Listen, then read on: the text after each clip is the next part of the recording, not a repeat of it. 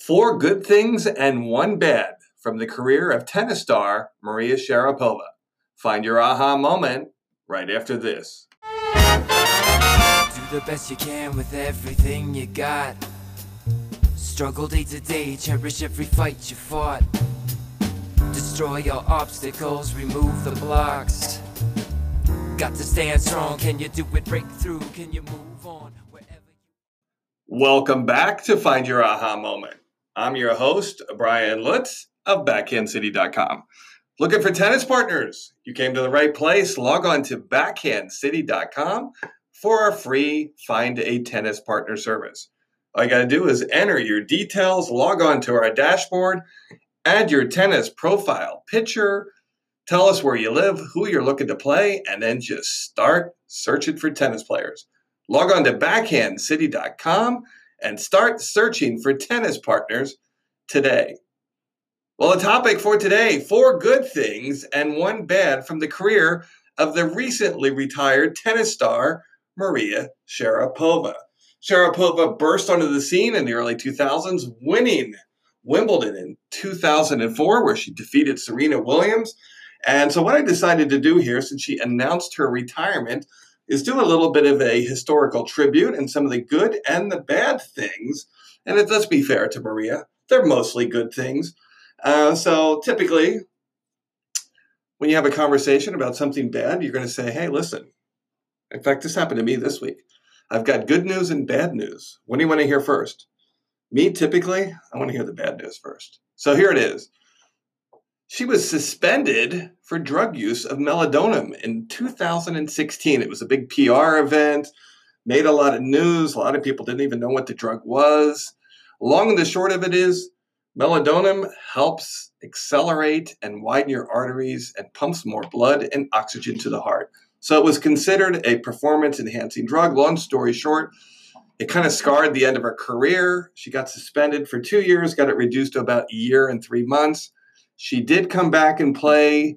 She did okay. It was a little bit up and down, still struggled with injuries, and she just really started losing a lot recently and decided to shut it down this week. After her drug use, she did get to the quarterfinals of the French Open. She had a couple third and fourth round results, but a lot of first round results in there because a lot of people were curious. She had such a successful career. How do we analyze this? How do we wrap our minds around it? She was 29, 30, which isn't that old for tennis players anymore, but we were very curious to see what her results would be post the drug use. So is that fair to define? All we can say it is what it is. So let's get to some good news and some of the great things that Maria Sharapova did and she contributed to the tennis world. First of all, things you can use for your own game is her mental fortitude was tremendous. If you've ever remembered her service rituals, I mean, she just did them relentlessly, no matter what the score was, whether she was up, down, or in a third set tiebreaker. In fact, I remember when she was dating Grigor Dimitrov, I was like, if Grigor had her mental fortitude, he'd be as good as Roger Federer. So one great thing to really admire from the Sharapova career was her mental fortitude was just outstanding. Number 3 was her professionalism. Sharapova, when she showed up, you knew you were getting her best effort. There was no, I'm just having a bad day, I'm not going to give it my all. This girl gave it her best every single time. And it was one that was built with distractions. I mean, when you have this much media attention on you all the time, there's no routine matches where you just go unnoticed. So for her to deal with all her sponsor obligations and dealing with all the media attention, to show up with that kind of professionalism each time is really a tribute to her. And for us as paying customers, we need to acknowledge and appreciate that. Number 4, her playing style was really aggressive. She was your classic aggressive baseliner.